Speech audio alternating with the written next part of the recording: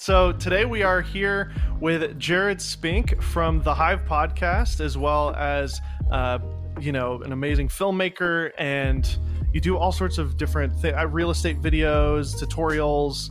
I want to kind of get into all that. But hi, Jared. Thanks for being on the show today.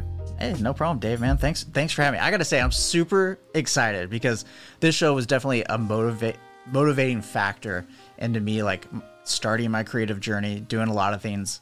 Oh, really? I do. Yeah, man. Like, so before I had my own like full-time creative job, I guess, whatever we want to call it nowadays. I was in the beer industry for a long time, and I visited a lot of bars and restaurants, and like I had my sales route, and I would listen to the Golden Hour podcast in between driving to places, man. I absolutely love it. So I'm stoked to actually be on. Wow, that's so humbling. That's amazing. This show's been around for a long time, I guess. Now it's almost been 3 years. So yeah, that's crazy. What kind of company did you work for, if you're willing to share that? Yeah. I was working for a local beer distributor here in San Diego, family owned and operated. They sold big brands. So like everything that Anheuser-Busch sold, Corona, Modelo, like a bunch of the big name stuff. And then some small local things are kind of what I handle, like the craft beer side. But nice. It was really, really fun. They got bought out by Anheuser-Busch, though, and I didn't want to work for a big corporation. So, interesting. Yeah. Just didn't want to go. I've done that before, and I didn't want to do it again. I liked working for a family company. And I was doing the photography, real estate stuff, like as a side hustle for quite a while at that point, and took the leap and said, I'm going to try to make this a thing. And I have 2 years this week, man. 2 years. Dude, congrats. Yeah. Air high five. Internet high five. It's kind of unfortunate that we never actually got to meet up, because there was a period of time where I lived not too far away from you. Yeah. Just like 40 minutes north of me, I think. Something like that. Yeah. Laguna Niguel is about 45 from San Diego.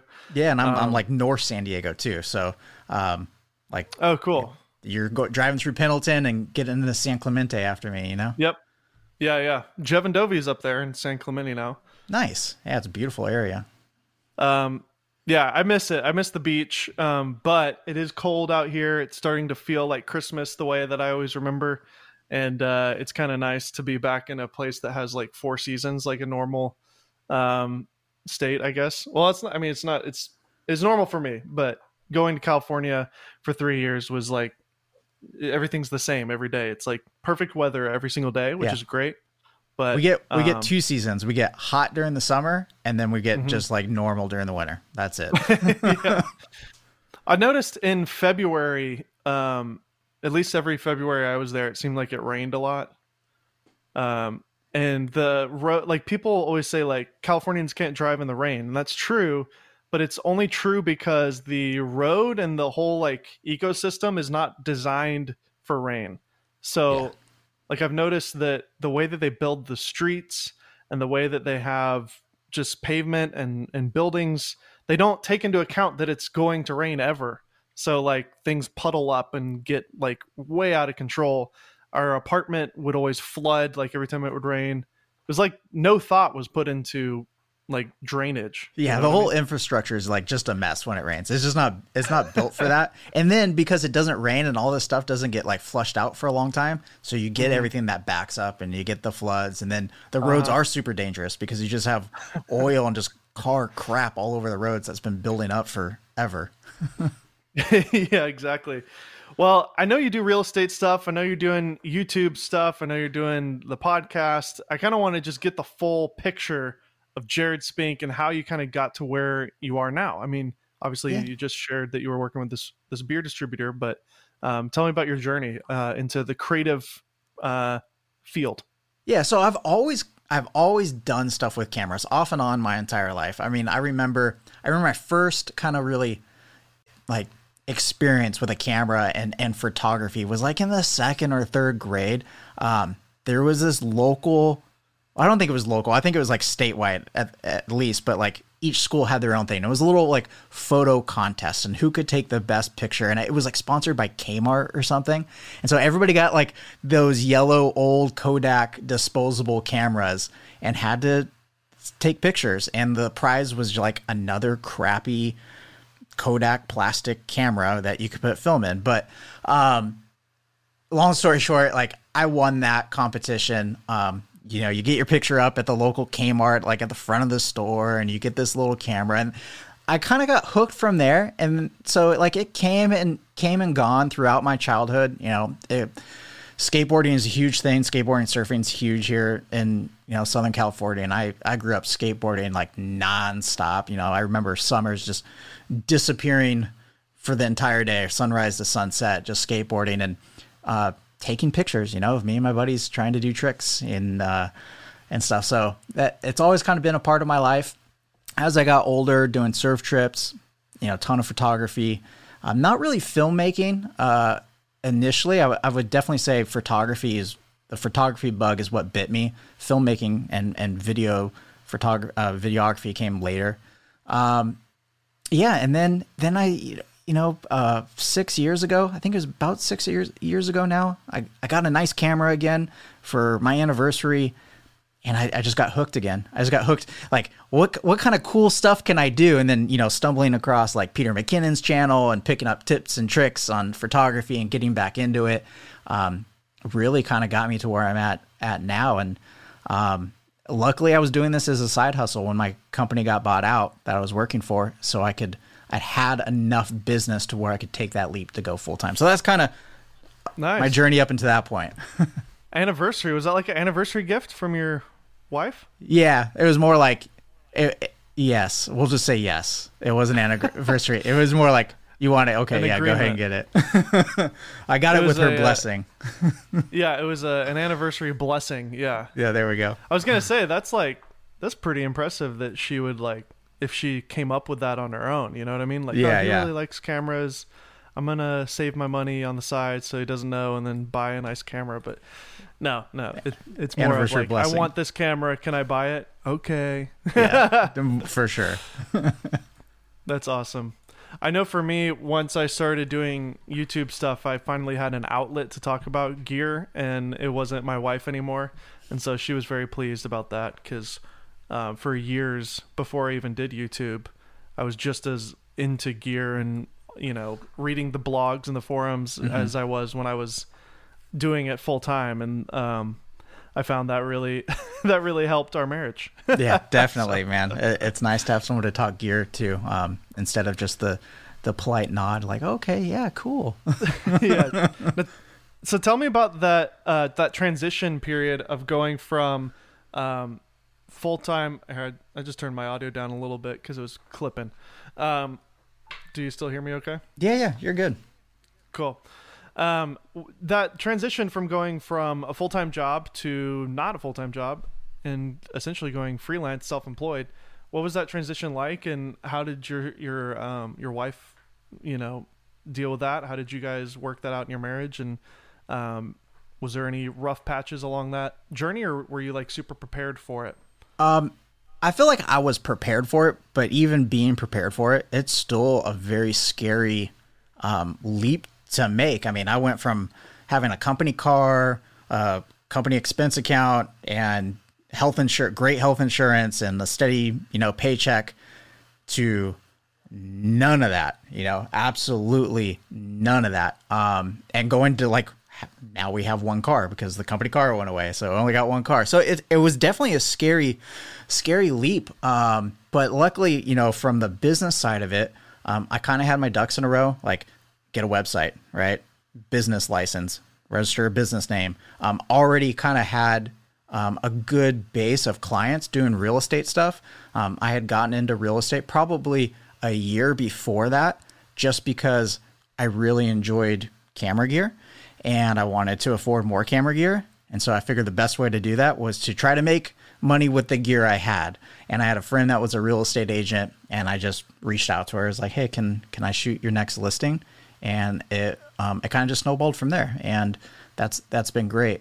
Luckily, I had a severance package from the company. So, you know, I had some cushion to try to make this work. And so I was probably better off than most people are in that situation where they have to just make something out of nothing.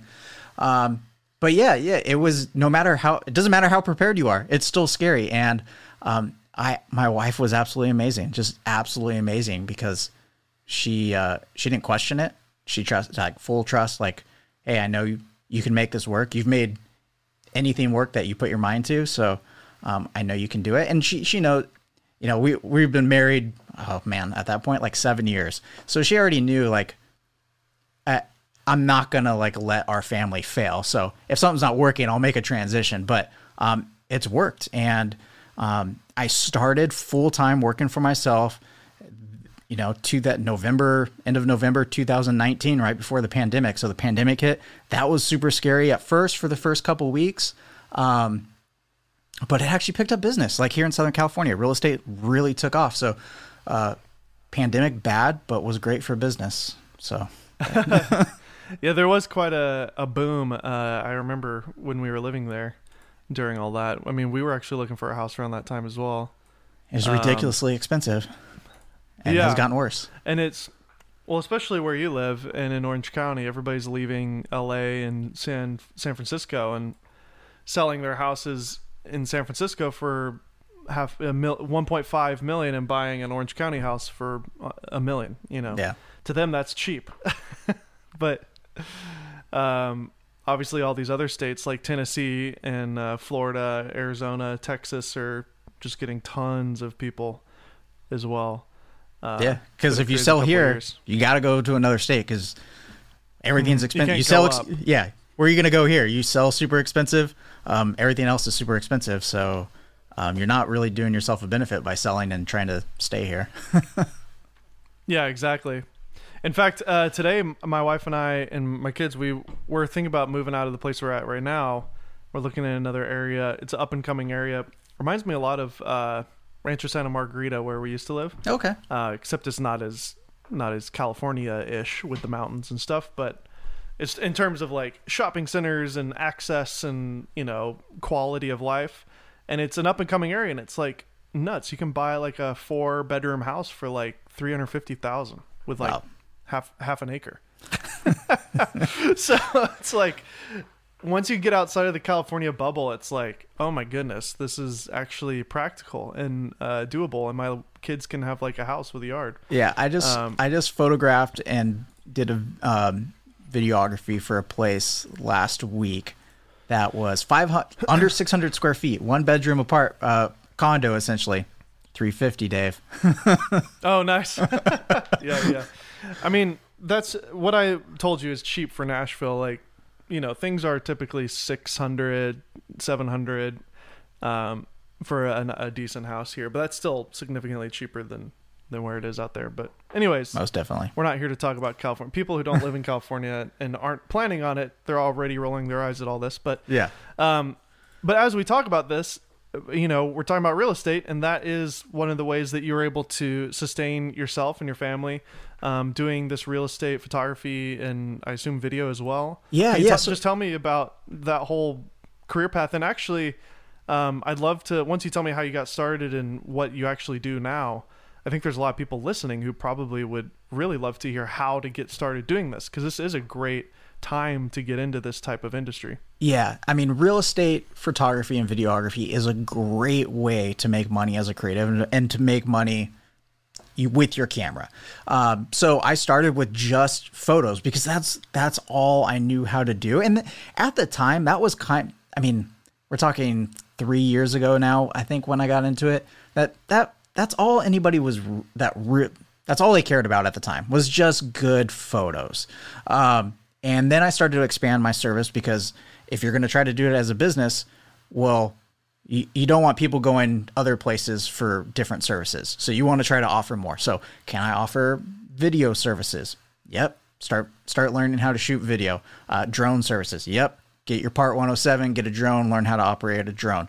Can I start doing, and this doesn't even have anything to do with the camera, but like just business, like what other services can I offer? Floor plans, virtual tours, websites, just all the creative digital assets that someone may need as a real estate agent is kind of what I expanded the whole business to, because I don't want to send people away to spend their money somewhere else. I'd rather them give it to me. Of course. So yeah, you want to learn how to expand your services, and it's been great. Yeah. So I got into videography. You know, you don't need a different camera for that. Most good cameras now take good video. You just need a decent gimbal. And then most people, you know, I think as a creative probably have a drone at this point. You just need to get your Part 107 and you're ready to rock and roll. But yeah, it's absolutely been great. There's tons of videos on how to, you know, shoot real estate. A lot of people use Flambient. I'm not a big fan of that. I like doing bracketed shots. It's quicker. I'm looking at it from like a... hold on. Yeah. Pause. Yeah. What's Flambient? I've never heard of that before. Yeah, so Flambient is basically like shooting brackets, but you're doing brackets with flash. So you get like a nice base exposure. You want to get a couple that are underexposed, so you have your windows, and then you'll go in darker areas of the room. You'll pop off a flash, and then blend that all in post. It's like HDR is what you're saying. Right. Basically, but you're painting with the flash instead of relying simply on adjustments in camera. And a lot of people do that. I find the results that I get just shooting HDR, multiple brackets, have been great. They look great, and it's a lot quicker. And I'm looking at, again, from the business standpoint, like less gear to carry, faster editing, more profitability. I'm big on the business aspect. You got to be able to track your profitability. We shouldn't, as creatives, feel guilty about making money doing something we love. So yeah, of course, make as much money as you can. Well, I would love to talk about that and how you came up with your packages and, you know, what you charge. Yeah. But I'm curious about the gear, because I've never done it. I've shot. I had one client hire me years ago to shoot like a multi-million-dollar house, and I rented a Red, and I went out and shot it. They wanted it to look like a movie, and so I got like a Kessler Cine Slider and a Red, and it was way overkill. Way overkill. Way overkill. And it was fun. There's some real estate agents out here that want that, right?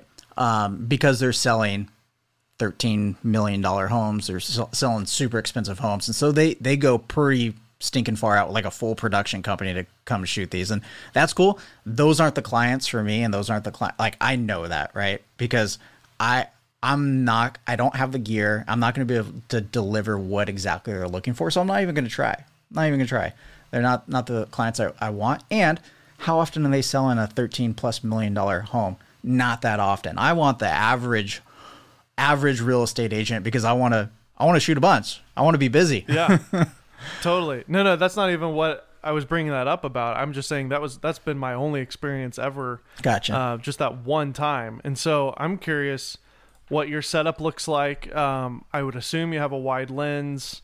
You know, what camera are you using? And, you know, you mentioned you like to keep it super light and simple. So walk us through your setup. I'm curious. So everything, I just did a video on everything I carry in my backpack, but I make sure it all fits, for the most part, in a backpack. So I use a pretty big backpack. I use the Peter McKinnon Nomadic, like the first one, the big one.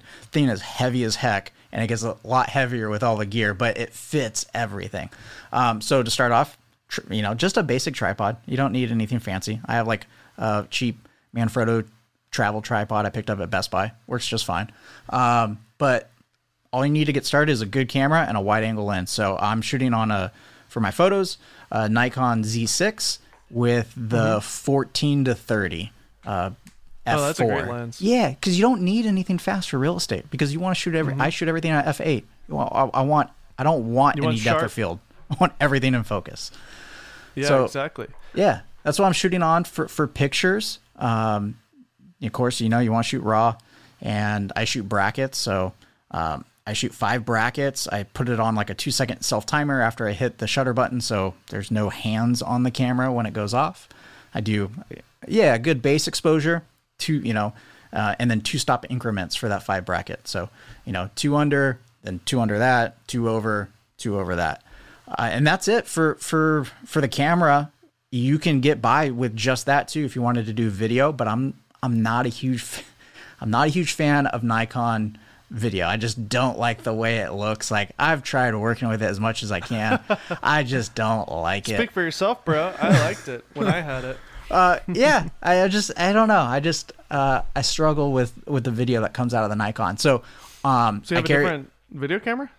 yeah, so I carry a separate camera now for video, and I'm shoot all my video stuff on a Blackmagic 6K with a Tamron. What is it, like 11 to 16? I think it's 11 to 16. You need that thing lives on 11 on that 30, super 35. Yeah. And I shoot now everything ProRes light, just to keep down on file size, and with the LUT baked in, because even with the picture profile baked in, you still have a ton of play with those files. So that way, what I'm seeing on camera is pretty accurate to what I'm going to see when I get home to edit the video. I can make any adjustments. I mean, the only real adjustment you're going to be making when it comes to video is your ISO changes, which dual native ISOs have been huge for shooting at homes because they don't have the best light. You can't really light a home for a video. You're trying to get through it quick. And then white balance, huge. Like, get your white balance perfect in camera. And if you can do that, very little editing is needed on the videos. I shoot in order. So like, I shoot the front of the house, then I shoot the interior, and then I shoot the backyard. So when I get home, all my files are in order, and it's just chopping it up to music. I'm trying to be as efficient as possible with these. Nice. So you got to turn these things around, next day. Oh yeah, for real estate agents. So trying to be as impresses effective. them too. It does, yeah. So those are the cameras, and then Smart. besides that, batteries, a gimbal, RS2, drone. Right now, Mavic 2 Pro. I have the Mavic 3, but it's not coming with me on jobs yet.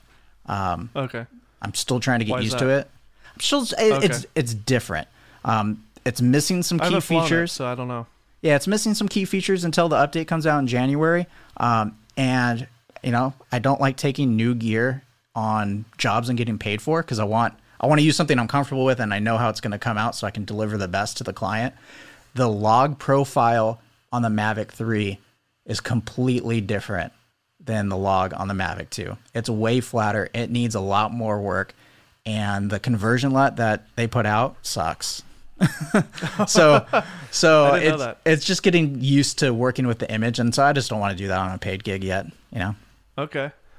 I mean, I'll throw in a little pluggy plug here for Polar Pro. Are you a Polar Pro user? Oh yeah, so the Mavic 2 Pro, right? Mavic 2 Pro, using Polar Pro NDs on there, and then even on the Blackmagic, on the Tamron, the Peter McKinnon Edition 1, the first one, 2 to 5 stop on there for my exterior shots.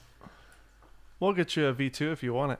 Oh, absolutely. I mean, I have the matte box system too, so I use that for when I'm doing the glass is superior on those. So yeah, I use the matte box for when I'm doing like talking head shoots. So real estate agents, I try to upsell them to client testimonials. Another way to make always trying to think outside the box of what I can do for these agents. And so video testimonials.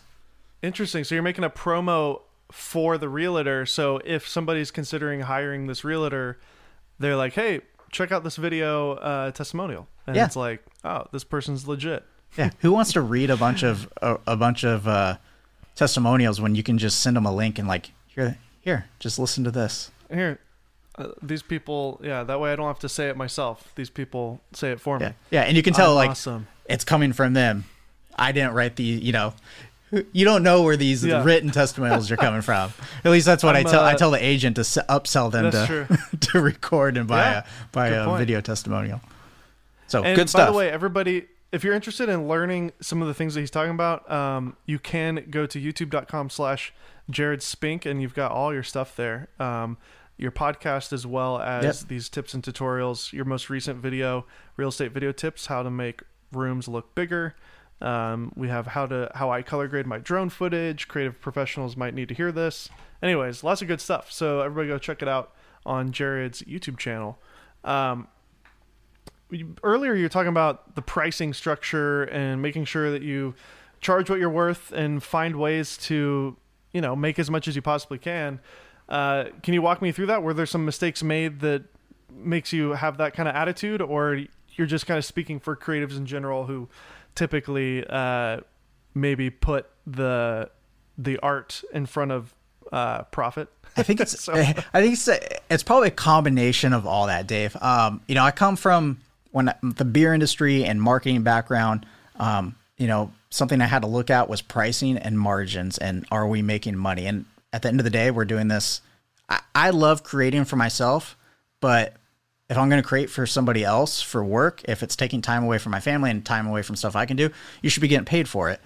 And you want to make it as profitable as possible. So my pricing is based off just smart business planning, doing research of what the rates are locally and what other people are charging. And I've gone and made spreadsheets and done kind of like that competitive analysis of like, all right, here's what some other people are charging.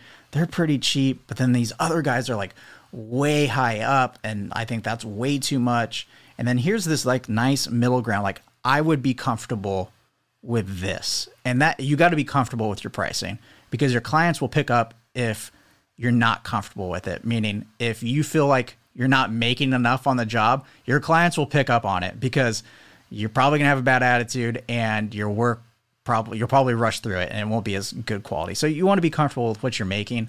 And then, yeah, I mean, that's the biggest thing, is doing the competitive research. I think a lot of creatives feel bad for doing something they love. I think they put the art first, and that's important. You should. But at the end of the day, like, you're leaving money on the table. If there are other people doing the same exact thing, and they're charging X, but you're only charging like half that, why? Yeah. You're just hurting the industry. You're hurting you're hurting everybody that's trying to actually make a living doing this, and you're just gonna be known as the cheap person. You're just gonna be the cheap guy, the affordable guy, the discount guy, and you don't want to be known as that, and you're leaving money on the table. So you shouldn't do that. Totally. Yeah, I have a weird perspective on all this, because I've been doing it, like, I didn't go to college really, and I started when I was 17, so I don't really know any better. But I remember telling people, like, yeah, I make $500 in a day, and they're like, oh my gosh, that's nuts. Like, what are you talking about, 500 in a day? It's like, well, then I don't work for 6 other days. Right. Because I would shoot a wedding on a Saturday, and then that was it. And then I do another one the next week and make $500. And it's a ton of work, and it, you know, of course there's gear that I invested in, and then time, you know, thousands and thousands of hours of experience that is going into that. And that's what gives you that value. And you got to remember, like, you don't really want to charge per hour, because Absolutely it's not, that's not how this works. Like, if you were to charge per hour, then it would be like way more expensive than per project, because the amount of hours of experience that you've had as a creative are included in that, because they're paying you for your experience and your knowledge. So don't forget that. Like, it's, you know, you're worth whatever the going rate is. And obviously, if you can figure out a way to make a living with it, then it's a huge blessing to do what you love for work. But yeah, I think, you know, a lot of people, especially if you're coming from an hourly, or a salary based job, and then you go into freelance, it's like, wait, what? I can charge $750 for a day's worth of work? It's like, yeah, because, you know, first off, not many people know how to do it, and you're also not going to land one of those every day. You're going to maybe do, you know, 2 or 3 of those in a month if you're lucky, you know? So yeah, and I think that's where a lot of the holdup is there's a lot of people coming into the industry that aren't familiar with industry pricing, because they're used to just being salary or an hourly employee, and they don't really know how the creative industry prices stuff. Like, you don't charge clients hourly rate. Like, don't do that. You're hurting yourself doing that. The only people that should be paying you hourly is if you're doing work for a production company. And even at that point, they're charging you they're paying you half day or a day rate. They're not even paying you hourly. So yeah, I've never been paid hourly before. Yeah. I don't, it's been odd if it ever was. Exactly. It's always just a set amount. Because as a creative, you're not, I mean, it's literally like, I've heard a lot of people talk about this recently, but if you're getting paid hourly, I'm being punished for being fast and efficient and good. Yeah. And Basically, it's like, so if I take longer and go slower, I get paid more. So why on earth would I go fast? Yeah. Like, and here's the thing, Dave. Like the way I look at it, because this is a hot topic for me. Like I love talking about pricing. If you can't tell, the people that get paid hourly are employees. When someone hires you, you are not their employee. They're hiring a business. They're not hiring an employee. I don't hire a plumber by the hour. I hire him by the job because I'm hiring the company. Good way to put it. So you're a creative company. You're not a creative individual when you're getting hired. You are a business. You got things to think about. I don't feel bad when I charge, $225 to go shoot a listing just for photos that takes me 30 to 40 minutes. I have friends who say, wow, you make $225 in that amount of time. Well, no, like I have business insurance. I have internet. I got phone. Like I'm a business. I'm not a person. I have bills to pay and business insurance. You got your gear. You got to drive over there. You got to drive home. You got to offload the footage. You got to back up the footage. You got to edit the photos. You have to pay for Lightroom because it's a stupid subscription and they won't ever get away from that because it works really well for them. Yeah. And it's super annoying because there's nothing that can replace Lightroom. Yeah. There's tons of other costs, and you should be figuring that into your pricing, because at the end of the day, you're coming up with a pricing structure for a business and not yourself. So remember that. They're hiring a business and not a person. Employees get paid hourly. You're a company. Totally. Well said. Yeah, that's a great tip. And I need to hear that myself too, because I'm looking into going, I committed to a year with my cousins this year full time, and that year is up in December. And so we're going to renegotiate, and I'm going to go freelance. So I'm real excited to kind of go back into that game. And also that means I'll have time to do YouTube again. So that'll be fun. So, yeah, that was good for me to hear too, because I need a refresher on all that. Because it has been sort of nice being full time, not having to think about it. It is stressful to think about. And I mean, when you're doing this as a business, that's just, at least for me, that's the main thing you're thinking about. Like, I got to make a living. So, I mean, pricing should always kind of be top of mind, and you should always reevaluate your pricing. Like, take a look at it you're a business, quarterly evaluations. When you're paying your quarterly taxes, start evaluating your business and your margins and your profitability. Do you need to make an adjustment? And just remember, when you're coming out with your pricing, it is so much easier to come down than to go up, guys. Always. So even if you got to discount something, maybe where you're just getting started and you want to get a portfolio, and let's say the going rate is $200 for whatever it is, but you need a portfolio. So you're going to charge half that. Well, first off, bad idea. Don't charge just half that. But if you are, invoice for the $200 and then add in a discount line on your invoice, because then that discount line can easily go away because the client sees what it actually costs. So I always tell everybody this. It's easy to come down, hard to go up. So make sure you're always invoicing the full amount. Always, yes. And because then you can say, you know what, I'm going to give you a discount. And then it makes them feel good too. Yeah. So kind of as we get towards the end here, I want to talk about the YouTube channel and your strategy with that, and the podcast, how that came about, how that folds into your business. Just tell me about your strategy with it and kind of what you're up to with your YouTube channel. So the YouTube channel originally started because I just had a passion for wanting to create something. I think as a content consumer, I consumed so much content that I was like, I really enjoy consuming the content, and it looks pretty fun to make it. So I'm going to try making it. And I ended up pulling the trigger because, we always see the highlight reel of people's lives, and not what's really going on behind the scenes. And at the time, my wife and I we were dealing with some pretty difficult medical decisions. And so, it kind of puts things in perspective. And I think a lot of people hold back from creating because you're scared of what others are going to think of your content, and it's not going to be good enough. And it really that whole situation put things into perspective for me. I didn't care what people would think. So I just, pulled the trigger and started creating, and I kept going with it. It's been a lot of fun. I I've kind of changed it. I'm still kind of just figuring it out, even though I've been doing it for a couple of years. It's just, I'm not creating to grow the channel. I'm creating because I want to try different things. And occasionally I'll create something that, like the latest tutorial I did on how to make rooms look bigger in your real estate videos, because, hey, this is a cool little neat trick that is super helpful. It makes your videos look better. I'll share it with somebody else. And so that's kind of just my mentality behind YouTube. I don't treat it like a business yet, because it's not really there. It's more just like brand awareness. If a real estate agent or somebody wants to see that, oh, he can create content, it's there. Yeah. Cool. And then the podcast, that's what I'm passionate about. I love creating the podcast. I've been listening to podcasts forever, and I remember wanting to start one back in 2010. And like every other content creator, probably, I allowed myself to get talked out of it, and finally pulled the trigger in 2020. And I'm hooked, man. I love it. I mean, of course, this show is a big inspiration, and I love talking to other creatives. It's definitely evolved over time, and it kind of focuses now.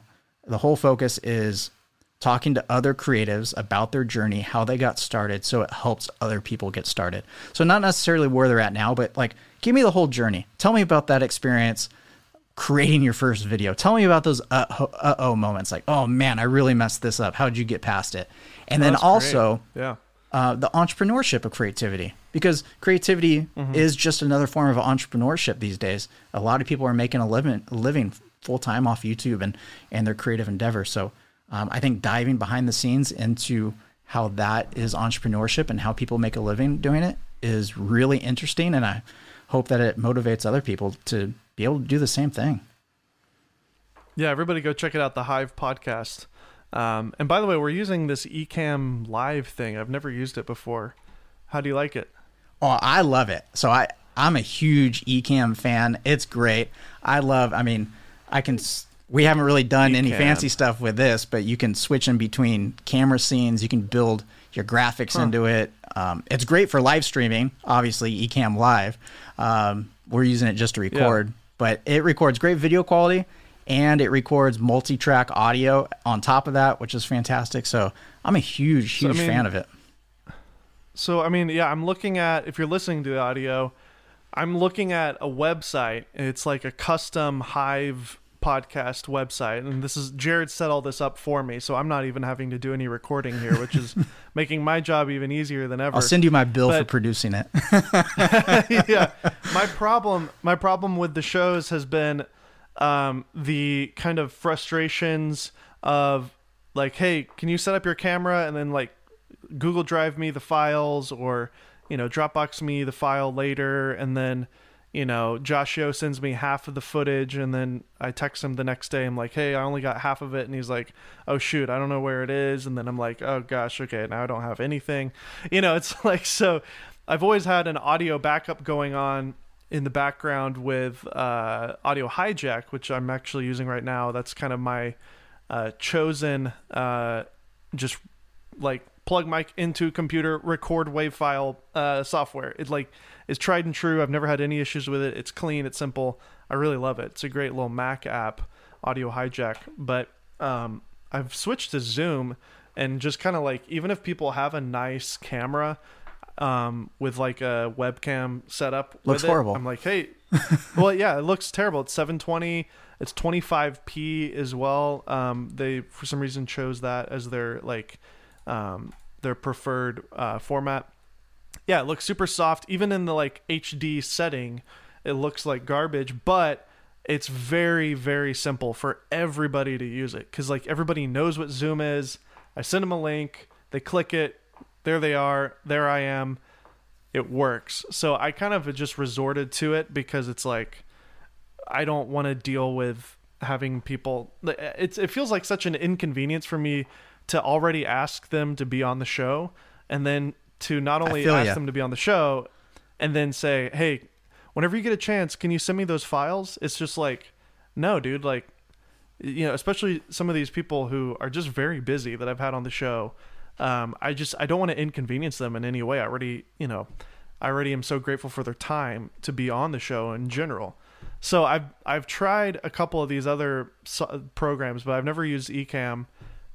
what's happening here to give you a cleaner video feed from my end? Because you're in California, you're recording locally, I would assume. Yeah. But then mine's just going. I'm just over Wi-Fi. Even I'm not even plugged into Ethernet over here. Oh, well, you're a brave man.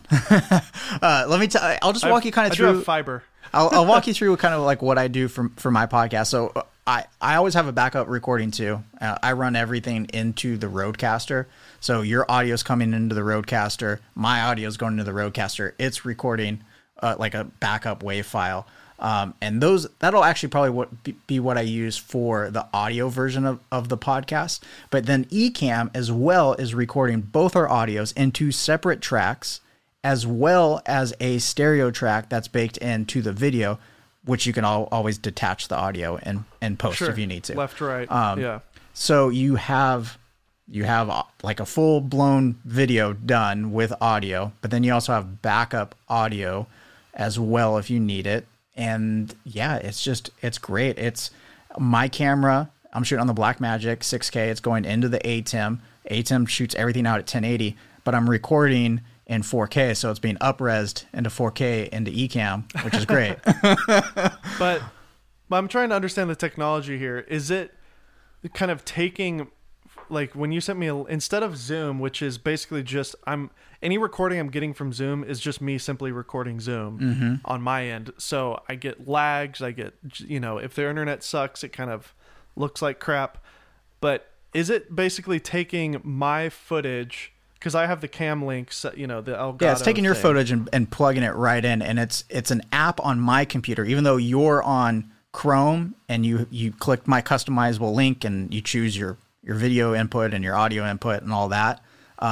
It's all being recorded locally through the app straight to my hard drive on my computer. I wonder if it's like, I wonder when you hit stop, if it does a little bit of processing, because it may be like taking my perfect clean feed and just kind of like sucking it up into their servers, like frame by frame perfectly from my end, and then syncing it. I don't know what they're doing, but it's pretty cool. In theory, you're not getting any like jagged choppiness ever. You never see any lags? It's as if you're getting it's as if you're getting a video file. It may not be as clean and perfect as the true native file, of course not. Of course not. But it's as if you're getting straight from my camera for the most part. For the most part, it's pretty good. And yeah, like you said, you're obviously going to get better quality if I recorded straight, to my camera and you record straight to your camera. But it's a lot more work trying to be as efficient as possible. And this is good enough. And it's really, really good. And I think you're going to like it. As soon as I hit finish, it processes maybe for a split second, but all the files are right there on my hard drive immediately. Have you tried it with a guest who doesn't have a nice setup like this with a camera, with a mic, and they're just using like an iPhone and AirPods or anything? I've done it with somebody just with AirPods. Okay. And yeah, I have, but honestly, I wonder if I have gear requirements for the show at this point.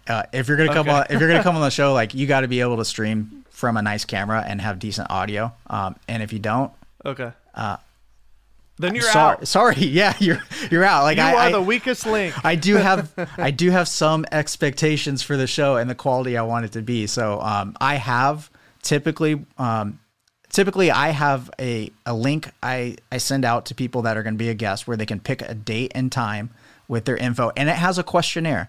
Can you record audio? Are you able to be on camera? It has questions and they have to answer all those. So I know all the info and their gear setup.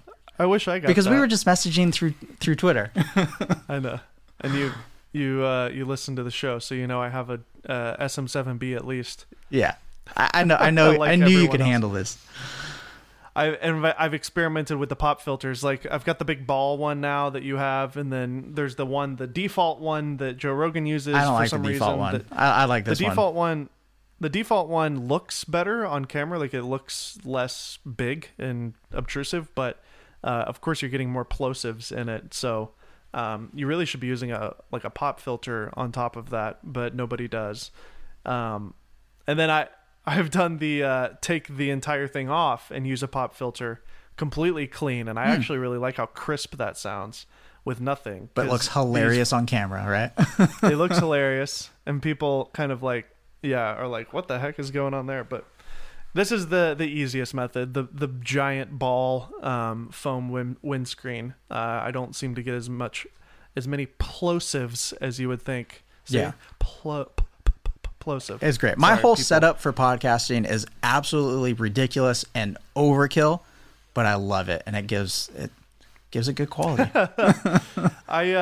I have a whole golden hour set upstairs, but that room is like such a mess right now. So I'm in the guest room right now with my Switch in the background. But so I've been like moving the show around my house where I can actually fit things, because my room is just a wreck right now, and I don't feel like cleaning it. That's Although awesome. It would only take me like 2 hours to clean it probably. The Switch looks good. If you can tell, I do branding behind me, so you can see the podcast logo like right behind my shoulder, and then right on the computer behind me, and then my company logo right behind my head. So the background's all branding, just little. Yeah. And then the shirt too, right? Oh, and the shirt too. Is that your Is that your merch? That's kind of like it's my merch. It's kind of like the whole thing about the show, Just Start. So this is my hashtag Just Start shirt with the logo as the A.